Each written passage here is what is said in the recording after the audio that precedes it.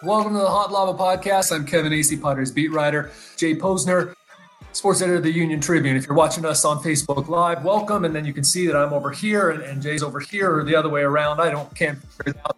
Jay, it's opening day. As you know, I'm excited. I can tell actually a little extra pep in your step after watching the game last night. You know, I thought this day might never come, Kevin, where actual sports, actual baseball in our town.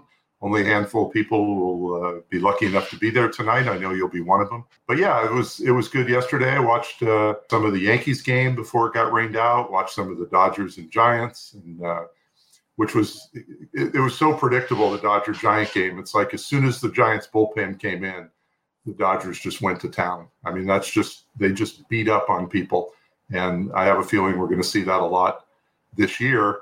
But it was good. It was good to have baseball back. And before we go any deeper into this, I do want to mention the newsletter that started today, and I hope people have subscribed, or if you haven't, you will. It's free. Kevin Acee, explain what the newsletter is, because the first one was great, and I know there's just more to come. There'll be stuff in the newsletter that's nowhere else, and it's free. Did I say that? It's free. The newsletter came because I'm like, gosh, there's stuff that's just ending up on the floor, if you will, and so I want to put this stuff somewhere. And maybe I can get people to do this, free newsletter. So that's what we're doing. And I will link to the things that we do have on there as much as I can. But there will be a whole bunch of things every morning in your inbox at 7 a.m. that aren't anywhere else. And I'm going to try to provide personal tidbits. Look, we all know the challenges of this year, but I've worked really hard to create sources, to create relationships, and I hope that I can help bring you closer to the team in 2020. I'm super, super, super excited about it. So are you excited about it? You know, I'm really excited. All right. Well, I think everybody is excited about this season because A, it's a season, but two, because the Padres look like, for the first time in, let's be honest, a decade, they have a chance to do something, which is to finish with a winning record. And I think this year, if you finish with a winning record, you're probably going to get into the playoffs. And let's face it, they're watered down playoffs, but nobody's going to care if it comes to that.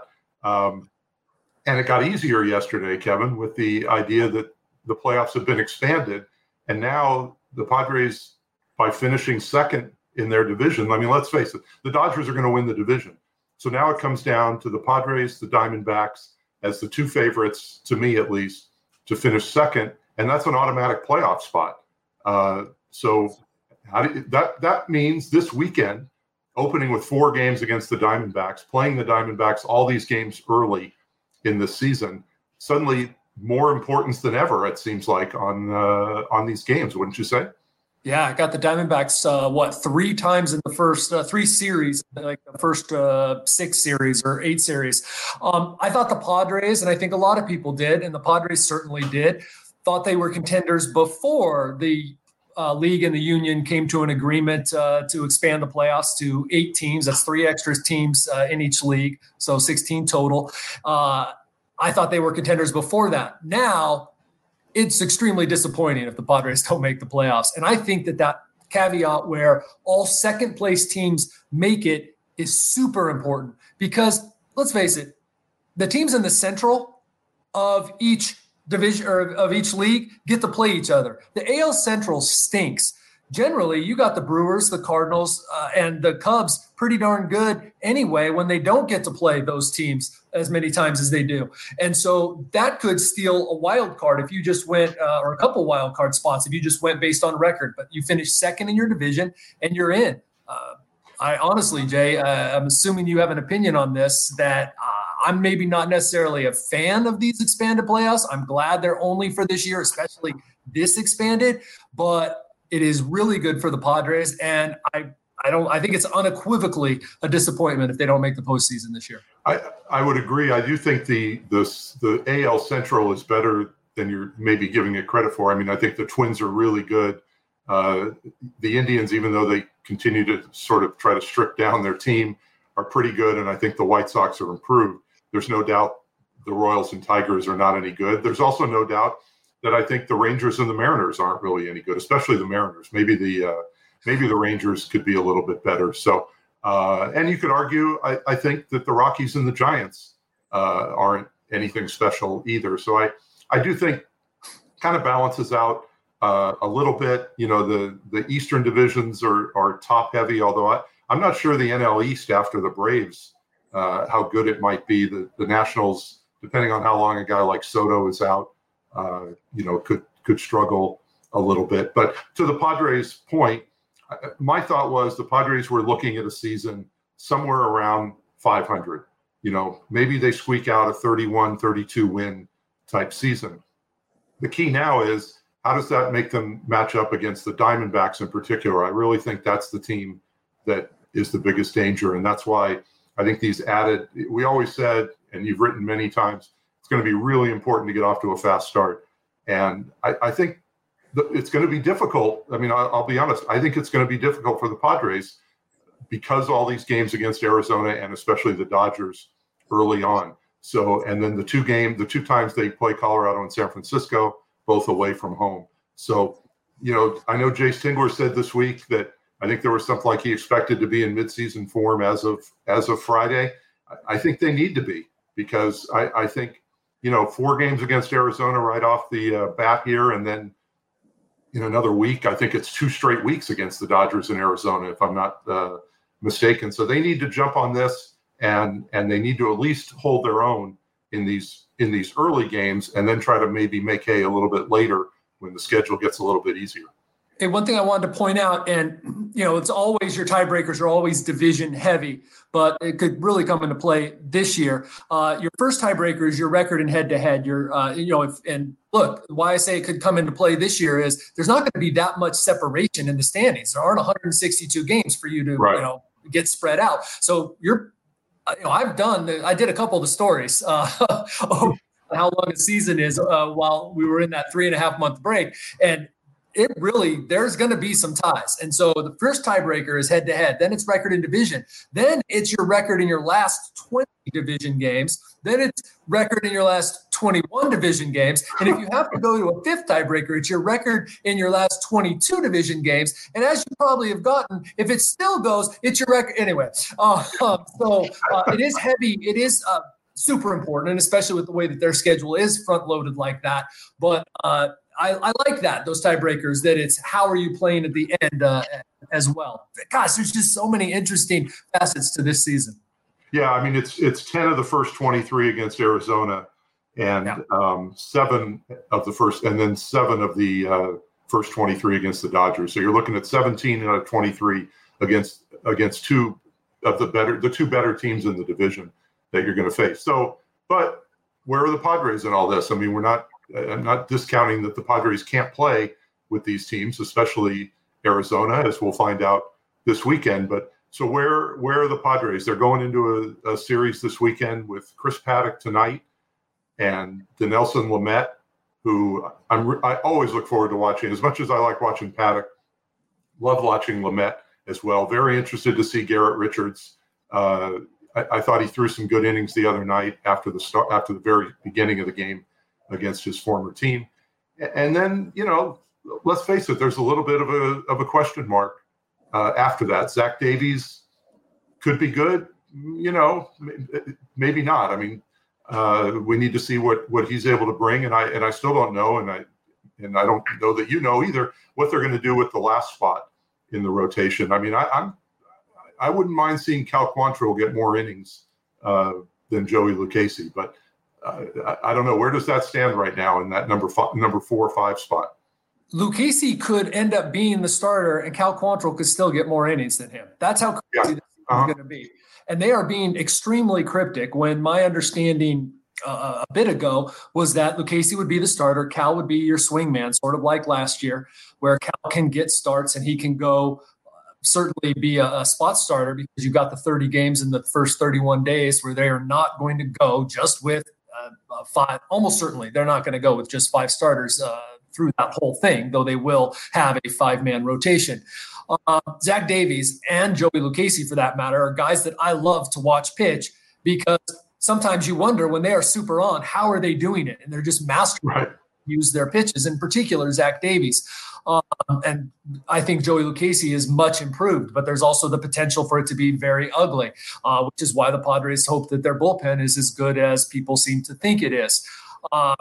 We've talked about them as contenders. Let's talk about some of the things. And I think just by the mere talking about the questions in the rotation, and there have to be questions as good as Garrett Richards can be. There has questions about the control that he has. So I think that is their bullpen as deep and as good as we all think it is? That's a gigantic question that will determine how good they are. Their rotation. Chris Paddack, look, I think that he's shown that he is an ace in the making. And Dinelson Lamet, when he's on, has the makings of an ace. Beyond that, we'll see. Their offense. It's been the worst offense. Let me stop you with the pitching just because I wanted to say I would not be nearly as concerned about the bullpen, even though they've lost a couple people. I think the bullpen is still really strong. I mean, Kirby Yates is probably not going to be as good as he was last year, but he's probably not going to be far off that either. I mean, that was somewhat of a historic season that he put together. Pomerantz, Pagan, I have faith. You should have faith in those guys. Haven't seen a lot of Pierce Johnson. Tim Hill has really good numbers, especially against lefties. Matt Strahm, I remembered him this time, is a great piece to have out there. If Quantrill doesn't start, he's another piece to have out there. Craig Stammen is, almost always reliable. I mean, I think the bullpen is going to be good. If there's a question, it's about the rotation. And the other question, as you were about to get to, is the offense. They've added some pieces, but it's one of those things until we see it. You can't always trust in it. This is where bats come to die. I mean, let's face it. I am reluctant to judge now. They shouldn't now. Because we don't have you don't have that April and May, marine layer and all the stuff that they talk about in the cold weather. I mean, it's going to be warm, and there shouldn't be, and the fences are in more than, Petco used to be. Day games. Yep. Right. All that. But, yeah. I'm reluctant to judge even Eric Hosmer after 2 years. Let's face it, he hasn't been as good as he was in Kansas City. Manny Machado, his last 2 months doomed him to one of his worst seasons. If that happens to Tommy Pham, it's time to start digging up for the bones underneath Petco. That guy can hit. He is legit, and he's legit in how he goes about it. He's legit in how he does it. So that's big. So I say you pencil him in the number 2 spot, and you're like, okay, cool. We got a guy who's going to be on base for us. Manny, Eric, this is really big on you to have the kind of seasons that we're paying you for.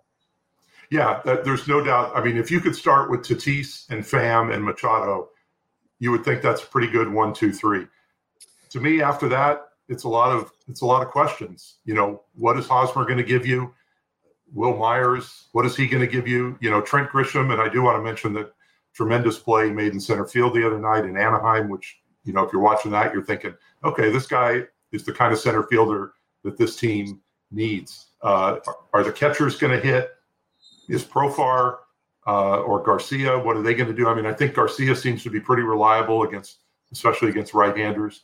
But the offense has questions after the top 3, and they're going to need at least a couple guys. Maybe it's Josh Naylor, maybe it's Ty France as DHs. But they're going to need a couple guys to step up and drive in some runs, assuming those top 3 guys do what you would expect them to do. If they do, and people are asking, it's probably one of the most frequent questions I get. Why is Eric Hosmer in the number 4 spot? My first answer would be, who else are you going to put there? And my next answer would be, over his entire career, including with the Padres, when there are men on base, Eric Hosmer is the Padres' best hitter. So that's just been proved out by the stats. I know that clutch is not something that you predict, but with Eric Hosmer, it is. But we'll see. No, I think, and that's when you talk about questions about the offense, to me, that's kind of cause for question is when you say, okay, we've got this top three, and then where do we go? And if you're going to Eric Hosmer first, there's reason to have questions. And maybe he comes through, but again, it's not like you're getting, you can necessarily sit here now and say we can rely on any of those guys after the top three. But it's also not to say that a couple, 2, 3, 4 of those guys can't come through and be what the Padres, hope they can be. I think it's really interesting. Where did you see Eric Hosmer more often than not? Andy Green, the number 2 spot. I don't recall seeing him higher than 3rd, and he was mostly 4th or 5th in inter-squad games and in the exhibitions. Mm-hmm.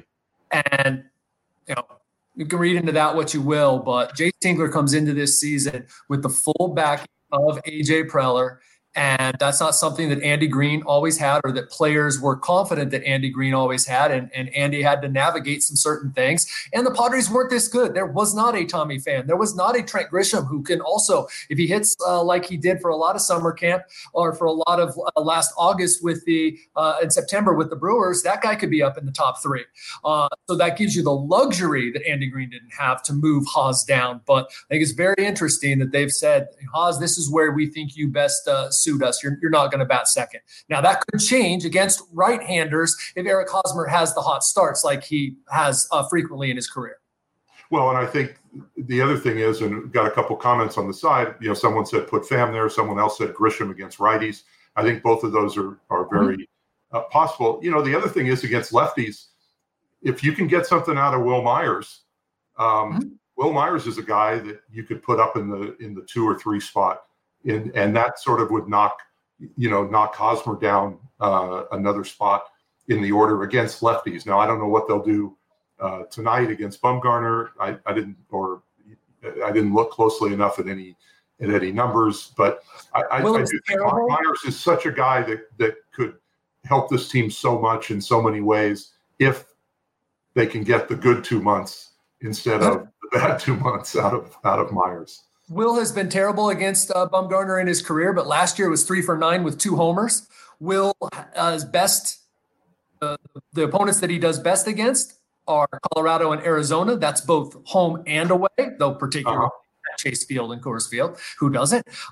He's historically good at Coors Field. So, hey, there's a lot of things in the cards here that point to Will Myers could have that incredible 2 months. We'll see. Yeah, exactly. Anything new on the catching situation? Are we going to look at? It seemed like Hedges got all the time in the exhibition games. Are we going in with the idea that Hedges will be the starter, or are they going to go? Are they going to go 50-50? I mean, what do you expect to see from behind the plate right now? 50-50, probably more like 60-40 or a little bit higher right now, but that's going to depend on his bat. If it is what it has been in the past, unless the rest of the team is just smoking and they're scoring 5-6 runs a game, they can't keep Austin in there. They would like to have Austin behind the plate more often than not. And you'll always see him catching Joey Lucchesi, barring something unusual. And that's the way it's going to be. I think in the exhibition games, or I know that they got to get this guy ready to go 9 innings for opening day. So I think you're going to see Austin in there catching Chris Paddock tonight. It's going to be dictated a lot by offense. And as I've mentioned a couple times, the offense around those 2 guys almost as much as what they are doing. If they can get away with Austin Hedges batting 200 and getting on base at 280, then he'll be in there if they can get away with it. If they can't and they need help, then it's going to have to be Francisco Mejia. And we're speaking as if it's the Francisco Mejia who had a great 2 months last year and not the guy who swings at everything that's thrown his way. So we'll see. Yeah, I mean, there's a comment that says, do you agree the old adage, if we have 2 catchers, we don't have a catcher? I'm not sure it's quite like, I agree that if we're talking quarterbacks, I would agree with something like that. Catchers, I'm not sure. I mean, I don't think I think the game has changed a little bit where the key. Teams play more than one catcher. If you don't have a real Muto or somebody like that, the days, and I was looking this up for something that we posted today, that Tom Krasnick made a comparison of Austin Hedges and Jim Sundberg, a catcher from back in the 70s and 80s. Sundberg was catching like 140, 145 games a year. I just don't think we're going to see that, even in a full season anymore. But there's no question, if you had one really good catcher, of course you're better off. But it's going to take some juggling, and I do think going to be a lot of eyes on Jace Tingler to sort of segue to that out of almost nothing. But we don't know what Jace Tingler is going to bring to the table. I've been very clear in the past. I think managers, can be overrated. I do think in a shorter season, it might make a little bit more difference. But my feeling is still it's going to come down to players. And I don't think Jace Tingler is going to make the difference. This team might be really good this year. I don't think it's going to be because Jace Tingler is, 80% better manager than Andy Green. I think it's because, players are going to play up to their potential or they're not. So we'll see where that goes. I know you don't necessarily agree with me on that. Well, maybe we're only off by percentage points here, but I would be more inclined to agree with you this year when, there's a DH in the National League. I think that's a big deal, though the manager still has to, manage the bullpen. Remember, they've put a lot of guys around Jace Tingler, too. Skip Schumacher, right. Manager, Bobby Dickerson, the bench coach, who is the infield coach, Wayne Kirby, a veteran coach. You got Larry Rothschild, coaching the pitchers. They put a lot of people around Jace Tingler. I think Jace Tingler sets a good tone for this team. He really does. And everyone knows I was a big fan of Andy. I use that term fan loosely. I respected what he did, and he'll be back in the game as long as the Cubs are good because he's a good game manager. I don't know that Jace Tingler will be a better game manager than him. I do think there's indications that Jace Tingler is a better manager for this team. Mm-hmm. No, I can see that. And I do think culture is more important than the sort of, it gets talked about a lot with, this move and that move. A lot of times, the right move can still turn out wrong. You don't judge a move by the result a lot of times. Absolutely. Yeah. Right. And that seems to happen all the time with the Padres lately. But I do think it'll be different this year. And I'm looking forward to tonight and excuse me, these next couple months.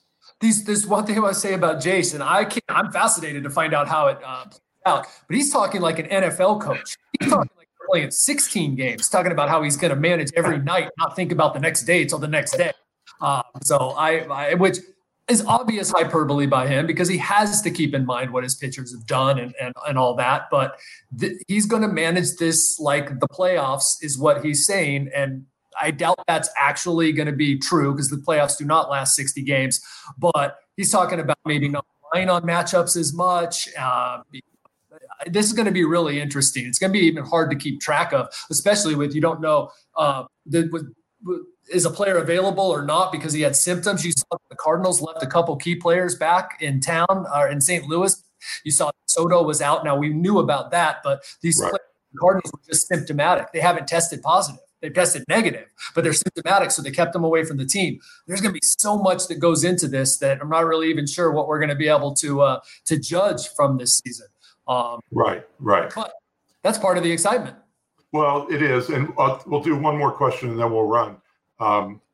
Who's the clubhouse leader right now? Is it still Eric Hosmer? Is there somebody else? What? Who's the guy bringing down the hammer, Kevin?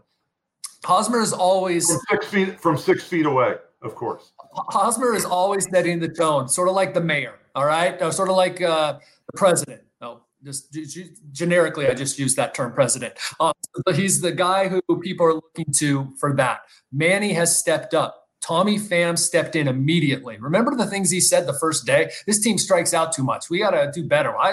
We were here with Tampa Bay and they stunk. That's a guy who commands respect right away. And believe me, players were talking about those quotes afterward. And so that's big. I'm telling you that while I don't know that leader's the right word, he's in the inner circle. Chris Paddock, Garrett Richards. But Eric Hosmer that's who everybody looks to like, hey, how are we feeling today? That's a big thing. There. Now, Eric Hosmer needs to hit better. I feel like every time I compliment him, I got to say something. But he's got to hit better. But I never want that to be diminished. But I want to also stress, Manny has stepped up. Manny has owned what he did last year. I think Manny's come out of I don't know if a shell. They're obviously different in private than they are in public, but Manny has, from what I've heard and actually even what I've seen out there, his interactions, he's stepped up a bit. All right. Well, it all starts, Kevin. We got not even 8 hours to go for those that are watching live, and it's even fewer if you're catching this on the podcast. So I know we all can't wait. And 4 games with Arizona. You'll be off to San Francisco after that, and we will talk to you on Tuesday about what happened over the long weekend and what is also to come on the first road trip of the year. Thanks, everybody.